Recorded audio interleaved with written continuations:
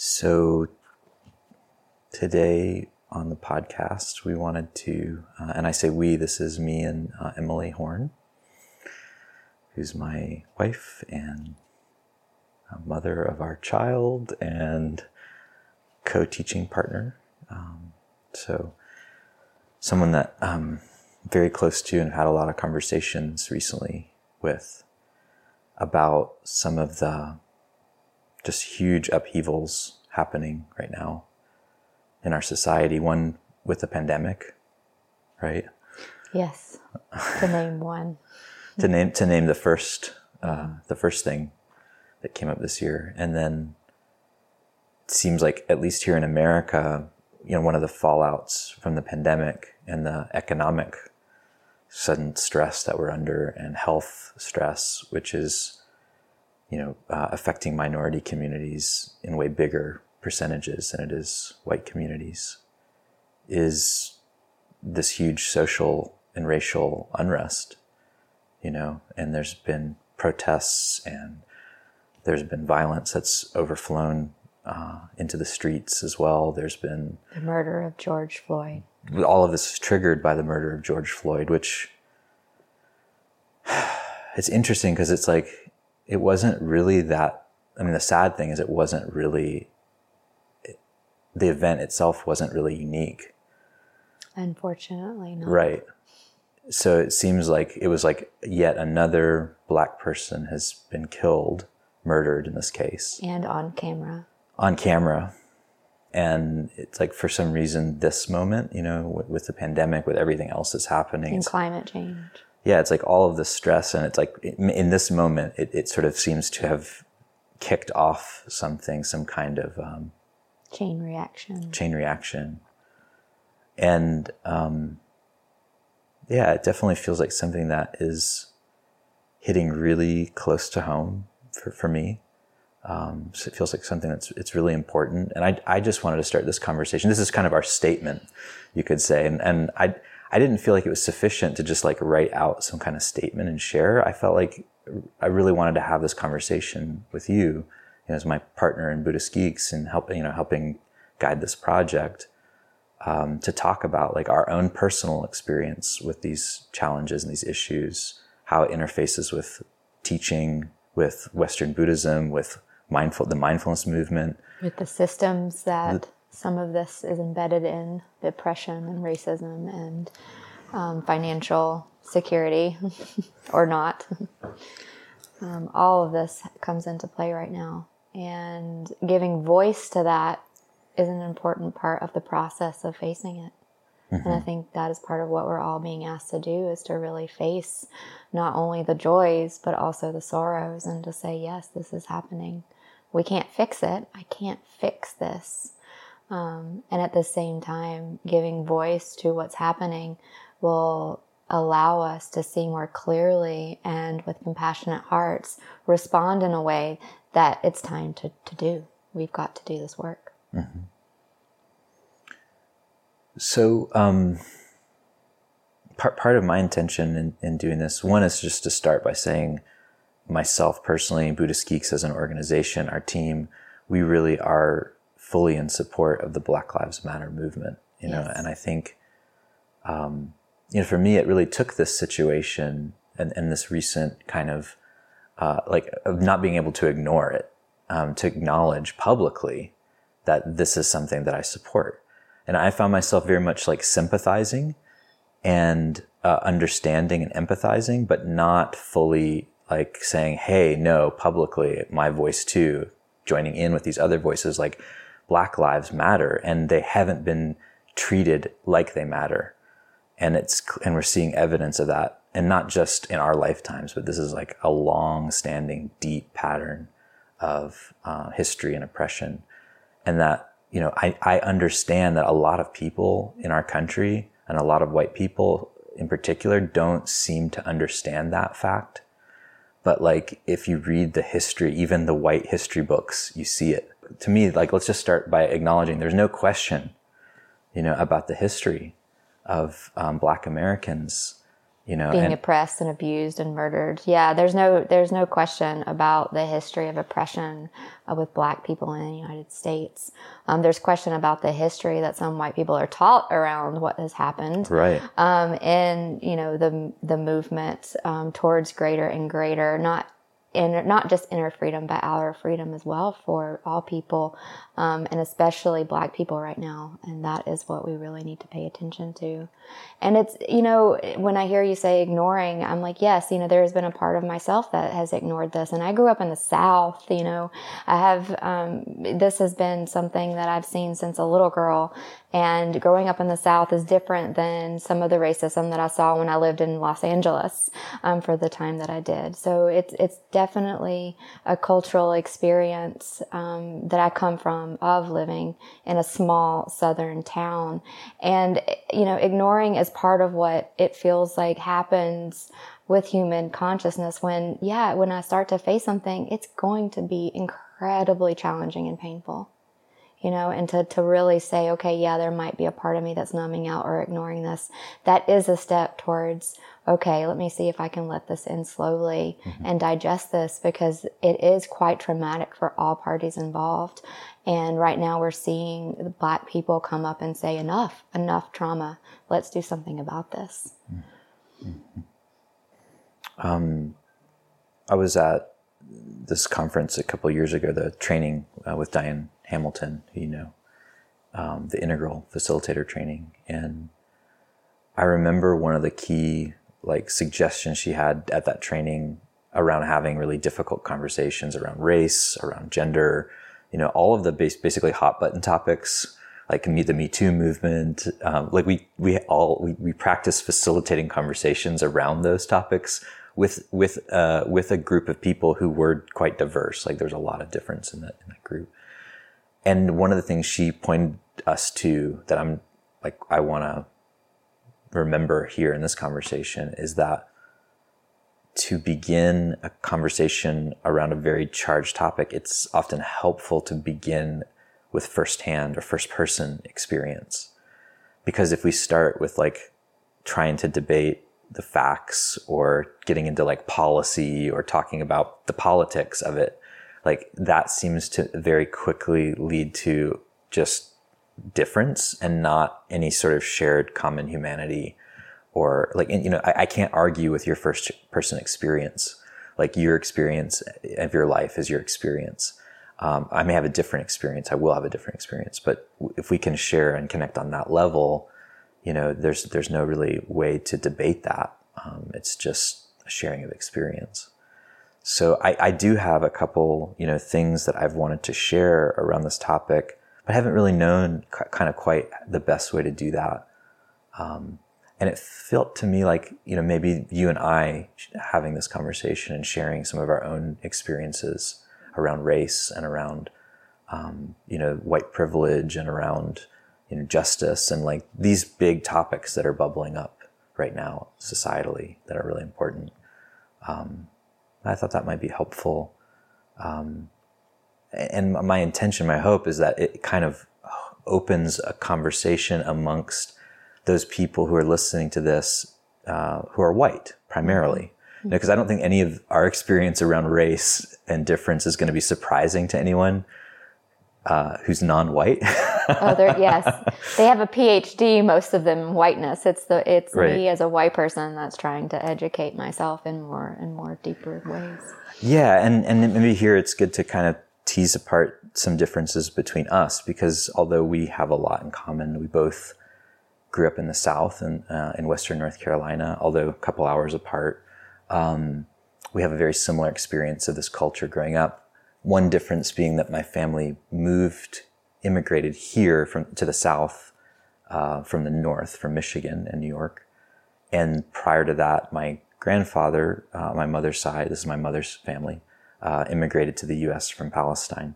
So, I came in as an outsider in the South with an experience of being perceived as being white because I have light skin and I didn't have my grandfather's last name. And so I, for all intents and purposes, am white. But my internal experience of growing up in a mixed race family, mixed language, mixed culture, mixed religion, was that I felt a certain identification also with the Arab perspective. So I think that's one of the things that we often, when we talk about this, we have some different, slightly different vantage points because of that. And I think you also mentioned because you're a woman, you have a different perspective as well. Yeah.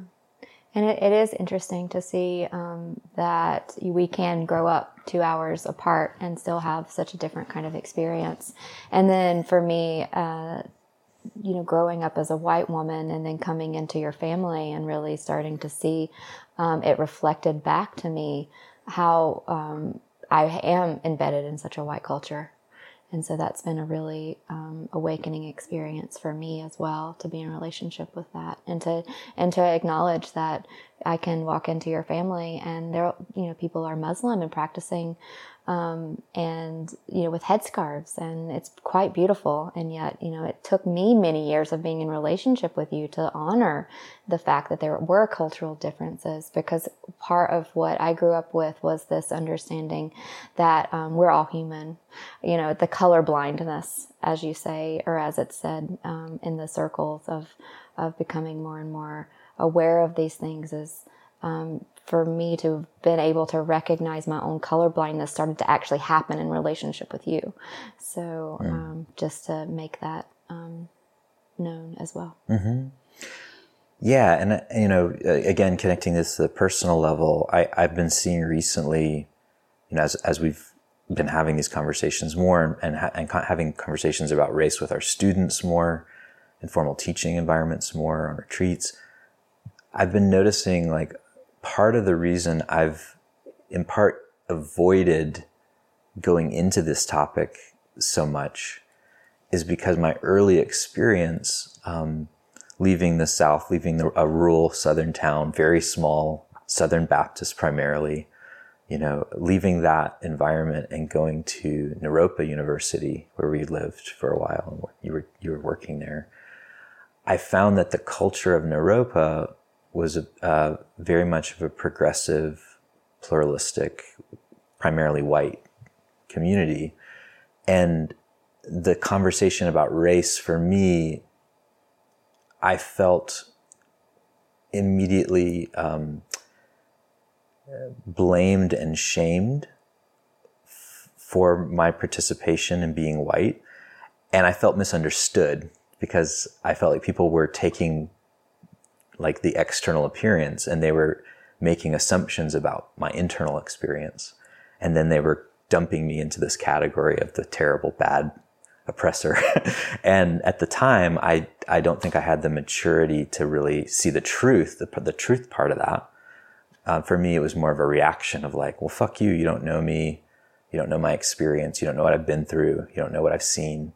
And I just found it to be kind of dishonest that sort of assessing and judging people based on external appearance, and that being kind of the primary approach to trying to deal with race. It felt really problematic. And I think I was so reactive at that time that it took me a while to be able to kind of come back around and re-engage with this topic without feeling sort of that sort of defensiveness.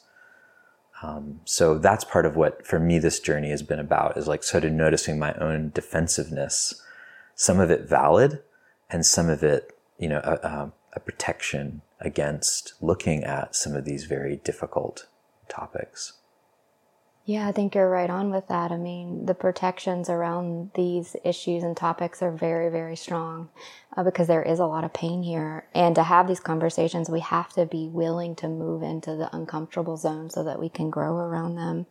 And you brought in Naropa, and I think that is where I did a lot of learning around these issues as well, because it was the first organization that I really worked with that had a diversity plan and an inclusion plan. And, right. I worked in the scholarship and the financial aid office for many, many years. And part of the disillusionment with such strong diversity efforts that I saw was that I started to realize with the scholarship and the financial aid that it wasn't necessarily the people that needed it that asked for it.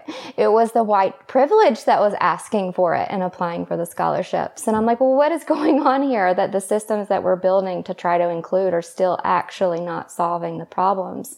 And, it was really hard for me to sort through everything in Europa. One of the movements at the time was to put the sticker on your cubicle that says safe zone.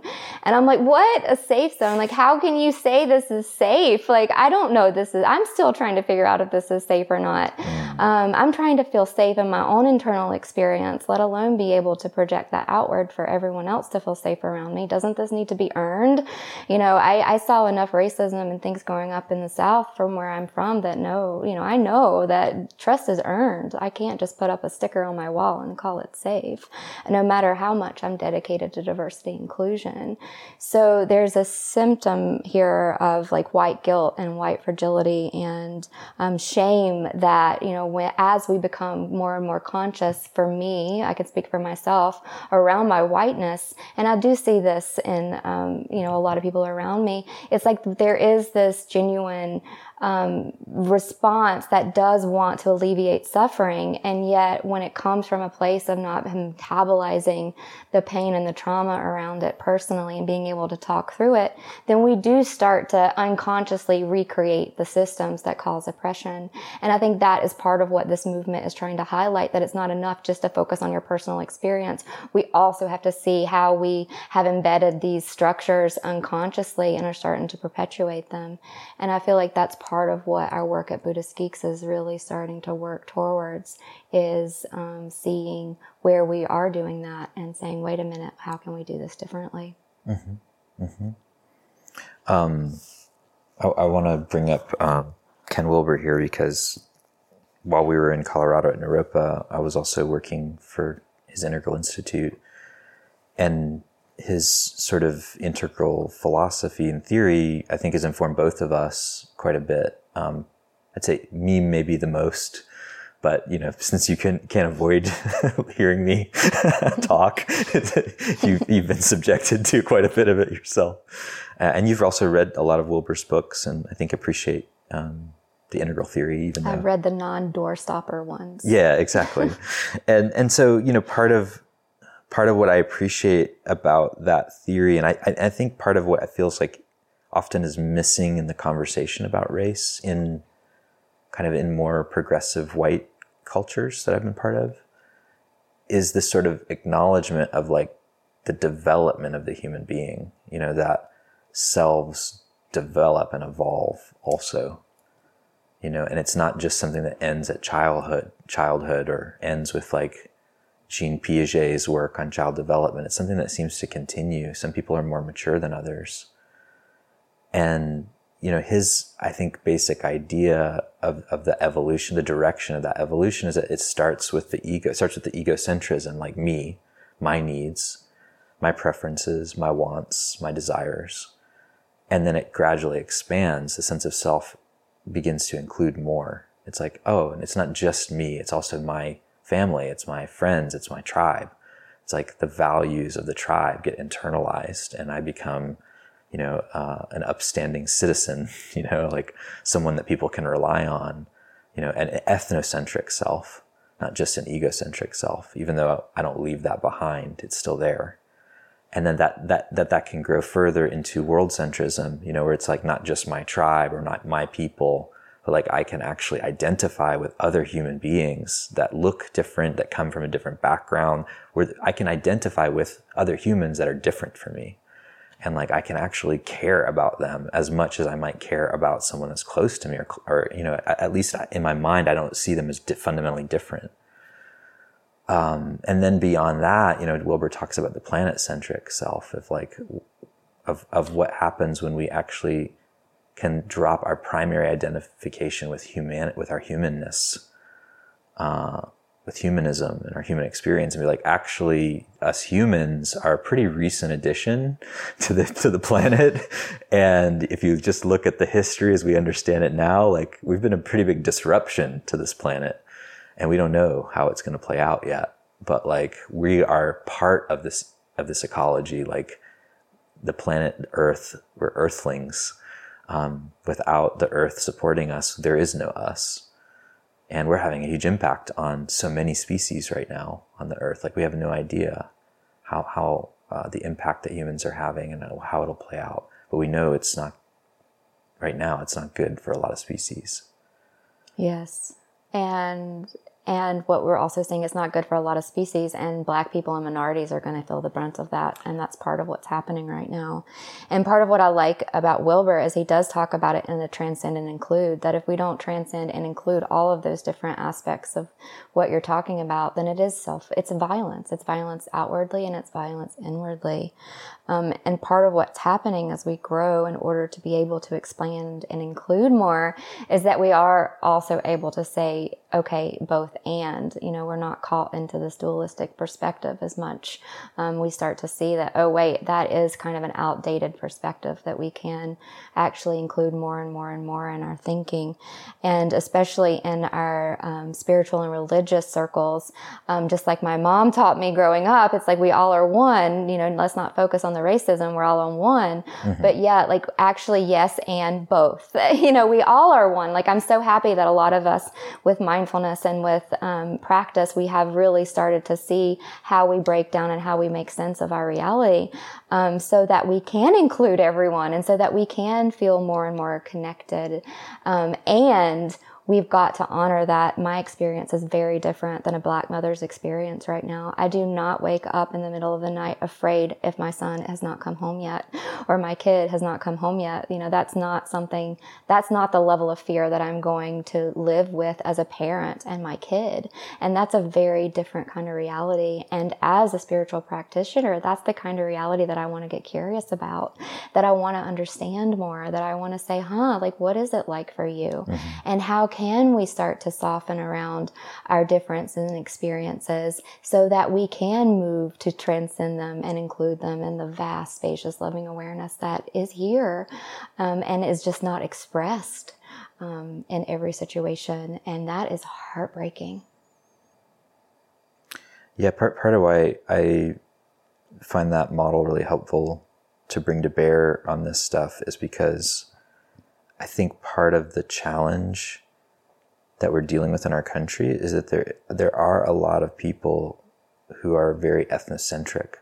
Like, that seems to be like their current edge, where they have a hard time even getting really that all lives matter. Like that, I think a lot of people saying that don't actually even really understand what it means. No, that's like me growing up in a Christian small town, treat your neighbor as you want to be treated. It's like, no, what you don't treat, so you only white neighbors you treat like that because I'm white, it's like, you're not treating your Black neighbors the same. I mean, that was very clear to me. Right. So, it's kind of the same response that I hear when I hear all lives matter coming from that place. It's just like, it's from that place of being defensive and feeling attacked. Right. And right now, white supremacy is under attack in some ways, and that is valid. And, we need to bring more attention and awareness to white supremacy, which is different than white privilege. And yet, that all lives matter to me is an indication of a conflation in some ways, between white supremacy and privilege. Yeah. My friend Corey DeVos, they have a show in Integral Life called Integral Justice Warriors. And he was recently in the conversation with several of the Black leaders in the Integral community, and made this point that, like, the all lives matter language is a world-centric phrase. It's like all lives matter, but it's being used on behalf of ethnocentric aims. Like, really, we're just trying to defend our little tribe and keep our power here. Whereas Black Lives Matter is ethnocentric language, but it's being used on behalf of a world-centric or beyond or even bigger perspective. And I think there's trying to. It's like I see a group sort of wanting to have this truth acknowledged. To say, actually, like, our community does matter, and it hasn't been being treated properly. And it's just, like you said, it's embedded in our culture, but it's embedded in our systems as well. And that's the other thing about the integral analysis that I think is so useful. It's like recognizing that there is our individual experience, there's our culture, there are systems, and then there's our bodies. And all of those are actually valid perspectives on what's happening right now. Like you can't just, from an integral point of view, you can't conflate everything to one of those dimensions of life. And you can't just work on one of those dimensions either. That's right. This is a holistic perspective. Right. And I think what's important for me to acknowledge in the conversation about race is that there's a certain prerequisite cognitive understanding that has to be present where we can actually hold in our mind these different perspectives and see that they're different and they're each valid. And I think a lot of people that I talk to about race that seem to me to be like in this camp of kind of what we call a racist camp. These are like people I have connections with online, old friends, family members even. Like I don't think what I consistently see is that it's difficult for them to make the linkage, the connection between their experience, their personal individual experience, and cultures and systems. Like, I don't know that a lot of folks have yet really fully learned about these cultures and systems and don't know how to differentiate them. Like, as an individual, my experience didn't just come from nowhere.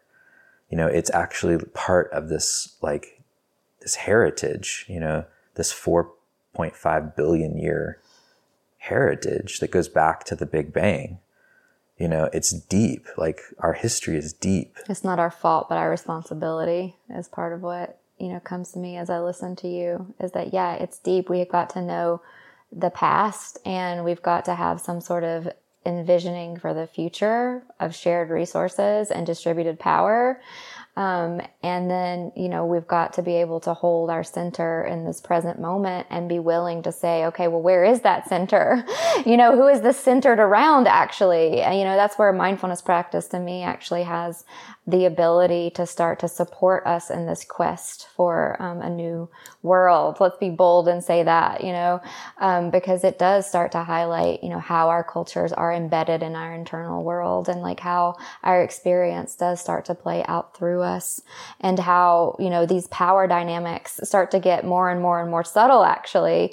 I grew up really striving to get ahead and to be the best. And I'm starting to see, well, wait a second, like part of that is just internalized, views. And maybe that isn't where we need to be headed as a collective right now. Like maybe we need to start to focus on sharing these resources and, starting to see that there is this natural sense of power that can arise when there's a natural understanding and availability to life. But it's not this dominator power over hierarchy that we're so accustomed to and that starts to play out through our systems. And there needs to be a lot of softening and understanding and like really gentleness when we start to deconstruct these, to be able to create the space that I hear what you saying, that's needed to be able to see some of this stuff clearly. Because what I really have learned, in some ways, and I'm still learning, is that the distribution of resources, has to do right now with power, and the way that we, hold that is really, really, really important, because then, it does start to lead to disadvantages and unequal opportunities and heartbreak and death, that is just from an inclusive point of view is just really, really, really hard to sit with. And yet that's what we've got to sit with right now. Yeah.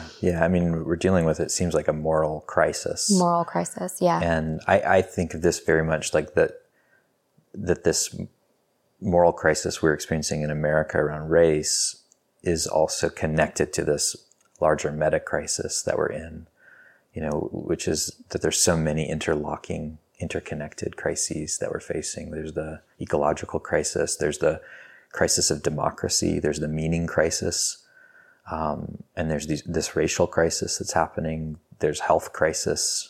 It's like crisis is the best word to describe the time that we're in. Yeah, it's true. And so it's like, okay, yes, we're in crisis. this is what's happening right now. Crisis is like this, this is what we're learning through our wisdom traditions. And it's like, okay, so crisis is like this and heartbreak is like this. And how are we going to move forward together? One of the most powerful exercises that I did in a diversity an inclusion class at Naropa was to see, what happens when you divide people up into different areas that can't see each other, give them the same assignment, but different resources. And how, I was in the group with the colored pencils and the glitter crayons and the cool paper. And then there was another group that just didn't even have anything to write down on. They just had a pencil. Like, how are they going to come up with something that's as cool and shiny and the best like mine if they don't have the resources?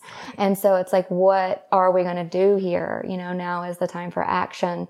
I know at Buddhist Geeks, like, we've been really, really softening around, like, what are we doing and how are we going to serve people? And let's listen and let's learn and be willing to make mistakes and sit in the fire. In our last life retreat that we didn't have any kind of, scholarship fund or required sign-up fee or any of these things that could potentially be seen as a barrier to entry, because we are trying to work with what we have and our resources and a resource-rich organization and say, hey, like, how can we start to soften around these structures and these things that could start to include more and more people. Yeah. I'm glad you brought that up because, for me, the last couple of years as we've transitioned from a kind of more of a capitalist-based model with Buddhist Geeks, pay for service, to this transparent generosity and model. Non-transactional relationships when it comes to Dharma and mindfulness and teaching. Yeah, and sharing. Yeah, and for me, that move has been, I see now the connections between the sort of economics and the sort of the racial quality of this.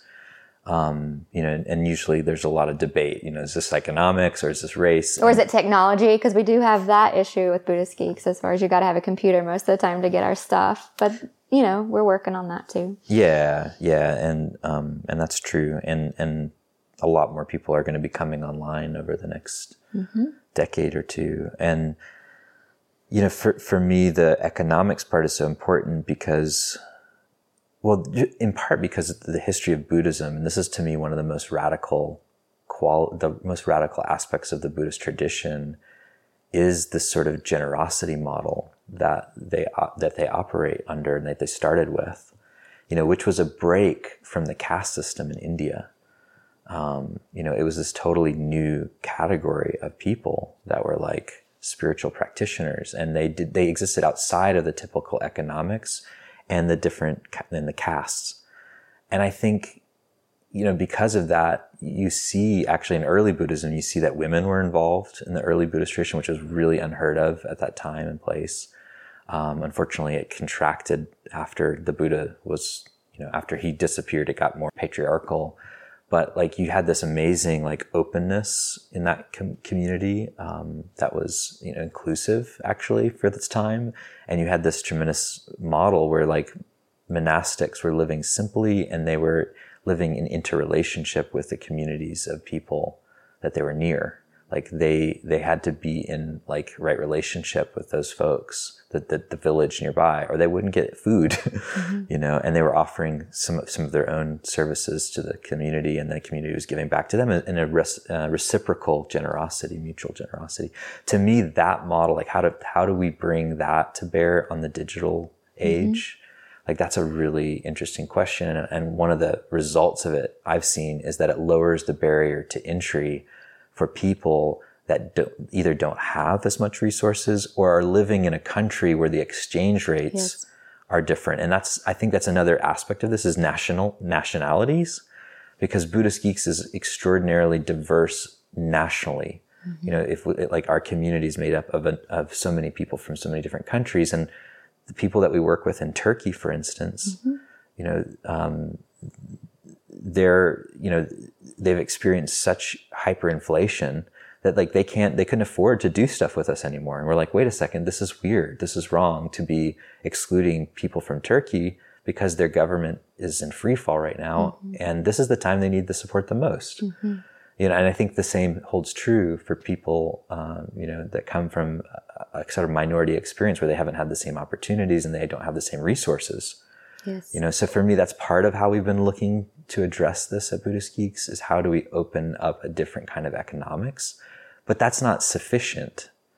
And it's a starting point. It's one of the starting places that we have chosen to put our energy. And it's also important as far as Buddhist Geeks is concerned, and my involvement with Buddhist Geeks, to mention that we have intentionally picked holacracy as our governing system, which is by its very nature trying to alleviate a lot of the hierarchical modules and the power over systems. We had a meeting the other day where it was like we took, 45 minutes to elect roles. And me, in my typical business upbringing, and there is a slight dictator that I have in my personality, was like, this is so inefficient. This is not efficient. This is not productive to spend this much time electing roles. And yet in the same sense is like, I could also see that like, if I came in my typical business training, I have a business, degree, management degree from a, land grant, North Carolina State University. It's privilege. It's like from that education, you don't spend that much time in a meeting doing those kind of things. And that is what takes the voices right out of the room. I mean, that is part of, if we were really trying to include and open and hear and listen and have more voices. And along with the economics, we also have to look at our structures. And holacracy is a really new structure. It's going against a lot of my ingrained beliefs and a lot of how I've been trained. And at the same time, I see the impact of it, where people are able to voice things that more than likely would not be able to get voiced in a typical business meeting. And that brings Dharma and business together. Yes. All of these things go together. Economics, Dharma, voices in the rooms, the structure of power that every organization holds.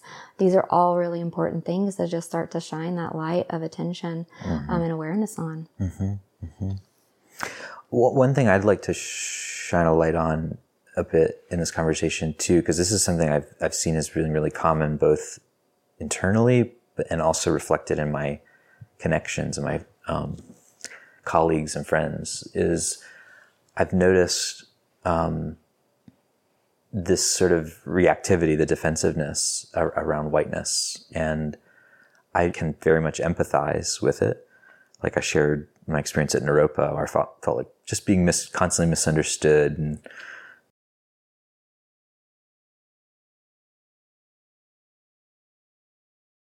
being judged and evaluated based on external appearances, which to me, that's one of the work in anti-racism, is to avoid kind of taking cliches and preconceptions and assuming we know the full richness of a person's inner experience based on these cliches, which can often be quite harmful. There's the whole image of like the dangerous, like black man who's like going to rape our wives and children. Like that was used, that image was used for so long in America to really prevent Black people from flourishing. In our movies and in our it's still there. It's still there. It's not as over the top, but it's still present. And, and I think when anti-racist work starts to fall prey to the same tendencies, then it undermines itself. And there is a lot of that. Like, I just want to acknowledge there is a lot of, in the progressive communities, especially the white ones that I'm part of, I see a lot of like undermining, like a lot of communication, conflating things, confusing things. Taking it too personally. Taking things too personally, or taking one's guilt and just kind of becoming a righteous warrior and like attacking all the wrong people kind of thing. Like some of that. And so I can understand the reactivity and the defensiveness. And, at the same time, I find it unfortunate and sad when people, because they're defensive, they're not willing to also acknowledge the truth that's present there. It's like, oh, actually, yeah, I don't appreciate how you're bringing this up and how you're having this conversation, and it makes me defensive. But it's still true. Like what's being pointed out, the harsh truth is still true. And I find there's a number of folks, and myself included at times, where that we we get kind of locked into our own defensiveness and are wanting to protect our own white egos, and so we like become what one commentator called anti-racist, where we're like so reactive toward the people who are trying to do the anti-racism work and how they're doing it that we actually put ourselves in this position where we're actually not helping. I think we're hurting this movement of racial awakening. And to me recently, it kind of like hit me in a big way that I was doing that. And I really saw like how unhelpful that was. And for whatever reasons, I felt that tendency starting to drop more and more. And I'm like, two things can be true. There can be a lot of unskillfulness around these conversations and a lot of like things that people are doing with good intentions, that are leading to unhelpful results. And it's also true that like there's something here that we need to address collectively. And we all are implicated in it. Yes. And that's painful and difficult and confusing. Yes. And yet it's also true. Yes. And where you ended with the painful, difficult, and confusing, it seems to me that even if you're a meditation practitioner, like this is part of what we learn to deal within ourselves, is how disorienting that pain can be and the confusion can be, because we don't really know who we are anymore when we really take on this work. We have to be able to soften around these internalized thoughts and views that, have stemmed back 400 plus years. Yeah. And to our ethnocentric. Yeah. And to that part of us, for me and my white ego, it's like to soften and be like, yeah, honey, like that part of you is under attack right now and is going to die. And how quickly can I let it go? Can I open it? How can I soften around that and not take it so personally? And let that ego death happen, because through my practice, I've learned that there's much, much, much, much, much greater potential and bigger space. And when I can rest there, then the pain can move through me in a much easier way. It's not, it doesn't mean that that it feels good, by any means. This conversation does not feel good. It's very unpleasant. And at the same time, it's like the vulnerability is an acquired taste. And that is part of what I am committed to doing, is acquiring that taste so that we can start to breathe deeper on this planet Earth together and take care of it and each other. And it's quite a big task. And it's like we just got to roll up our sleeves and get to it. Yeah, and for me, part of being having this training in like pragmatic dharma, of like looking at what works.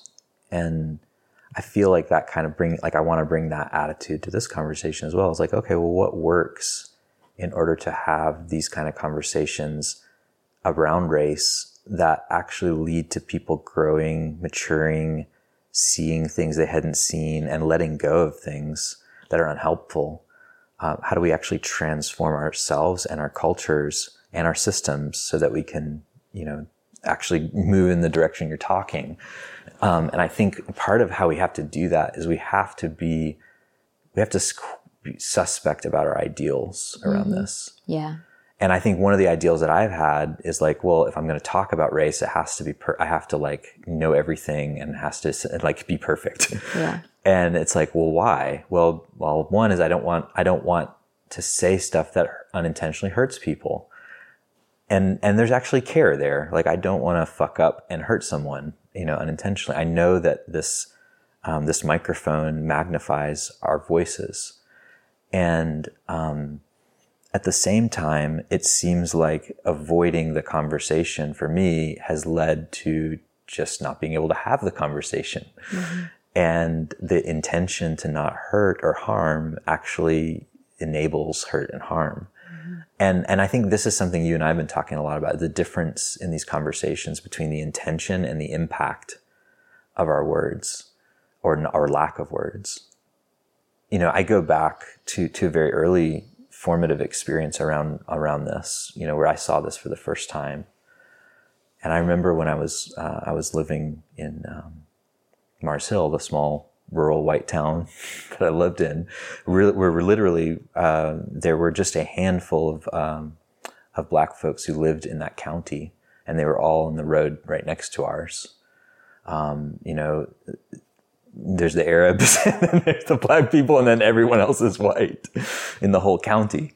You know, that during that time, I remember some of my neighbors who had a friend who was visiting, an older Black girl, and she was probably, I guess, 13 or so, and I was probably maybe 9 or 10. I was still pretty young, but you know, I ended up going over to hang out and with my friends and to meet her.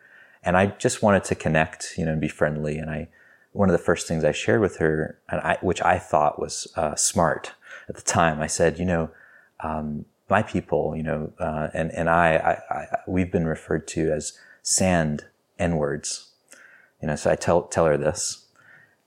And, you know, she didn't say anything. And then later my friend comes back and she tells me, she's like, why did you say that? Like, that hurt her feelings so bad. She was crying. She was so upset.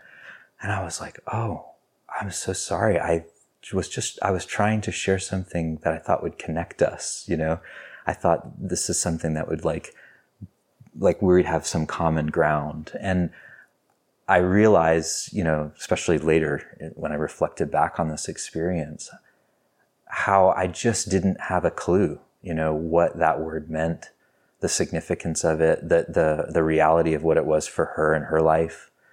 And I was, you know, I think had an intention of friendliness and wanting to connect, but just was so ignorant to the deeper things going on. And I think a lot of these conversations around race, that's part of what is happening, is that there's so much lack of awareness and ignorance built into our society, into our education, et cetera, that like when we open our mouths and have these conversations, things like that happen. And, you know, for me, that was part of what I think also part of why I ended up feeling hesitant to have conversations about race. Because I saw that I really did. I opened my mouth and tried to say something nice. Yeah. And instead I really hurt someone. Yeah.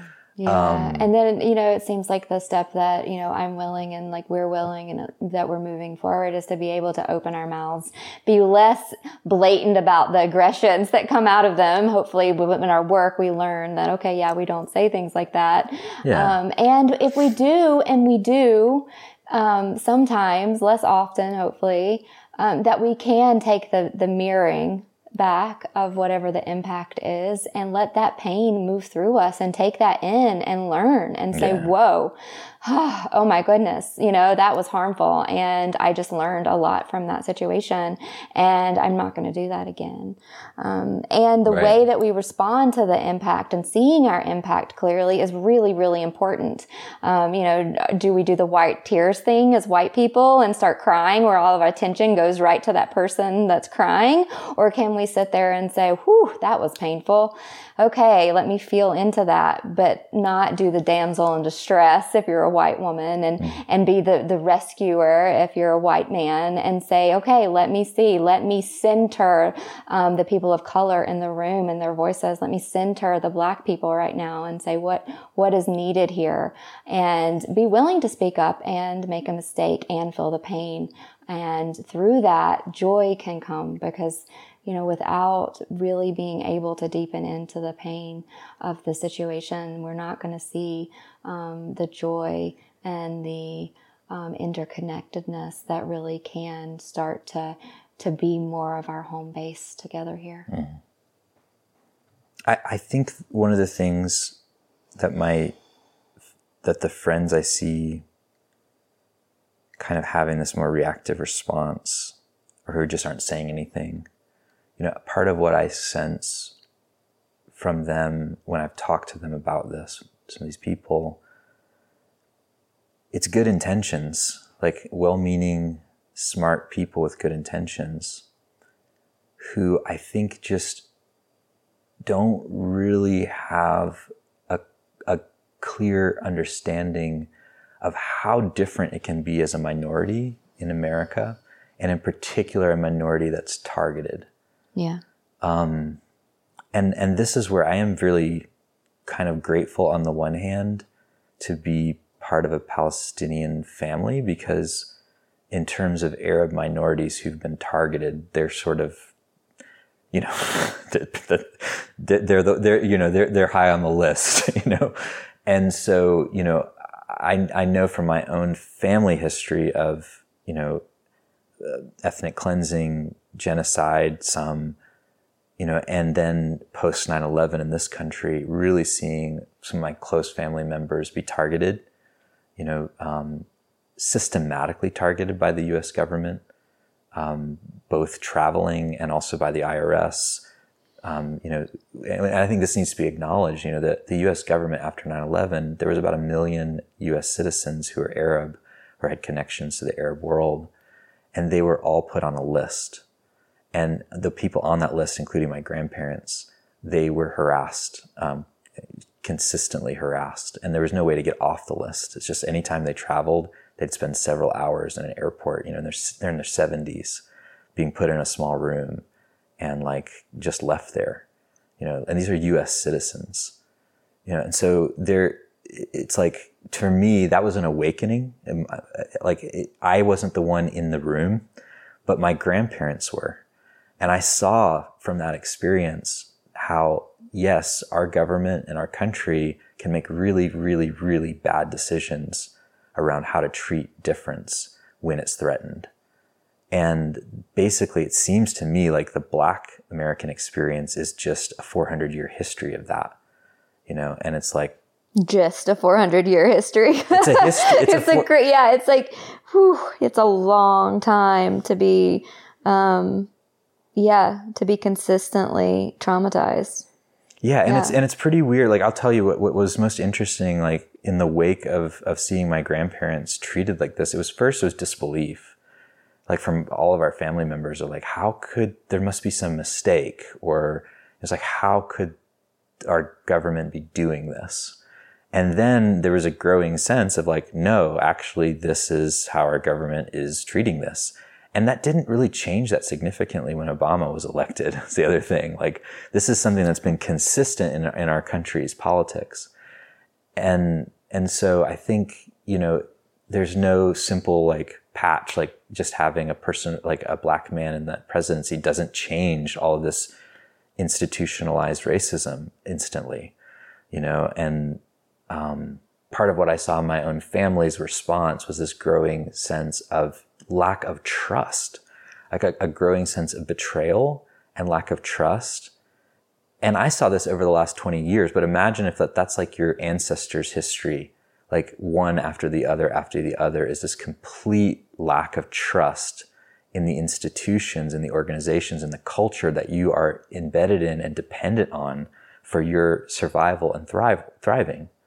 Like, I just don't think as white people, we can really grasp or grok that. I think it's just so far beyond most of our normal experiences that it's just really difficult to find a way in to understanding 1/10 or 100th of what that might be like. And that's where I feel like this lack of empathy and compassion, this lack of being able to and willing to see what it might be like on the other side, like it really shuts otherwise well-meaning, well-intentioned people down from being part of the solution, you know, from actually being able to bear witness to some of the pain and to acknowledge the real long-standing damage that's done when our institutions turn their back on certain people. Yes, and that is part of what I feel like we're going to have to do is start to earn the trust back. Like Naropa University, I can't just like put a sign on my cubicle and say this is a safe zone. Right. And that is where I'll start, is by knowing that trust needs to be earned, and that we've got to be able, through our practice, through mindfulness, if we really do take this seriously, to, you know, ground ourselves in that universal. Everybody has a body, everybody has breathing, everybody has thinking, everybody has feeling. So let's see what we can do to like really know ourselves deeply, so that we can come together and really work through this in a way that's going to forward us, and not necessarily from a place where we think we can just meditate the pain away, because that's just not going to work. After nearly a year in private beta, the Buddhist Geeks Network is now open for any independent practitioners who want to engage in interdependent practice. You can find out more about the Buddhist Geeks Network by visiting buddhistgeeks.network. And if you'd like to join the community and join us in regular social meditation practice or other events that we host there in the network, all freely offered, you're very welcome to do so, again, by visiting buddhistgeeks.network. Love to see you there.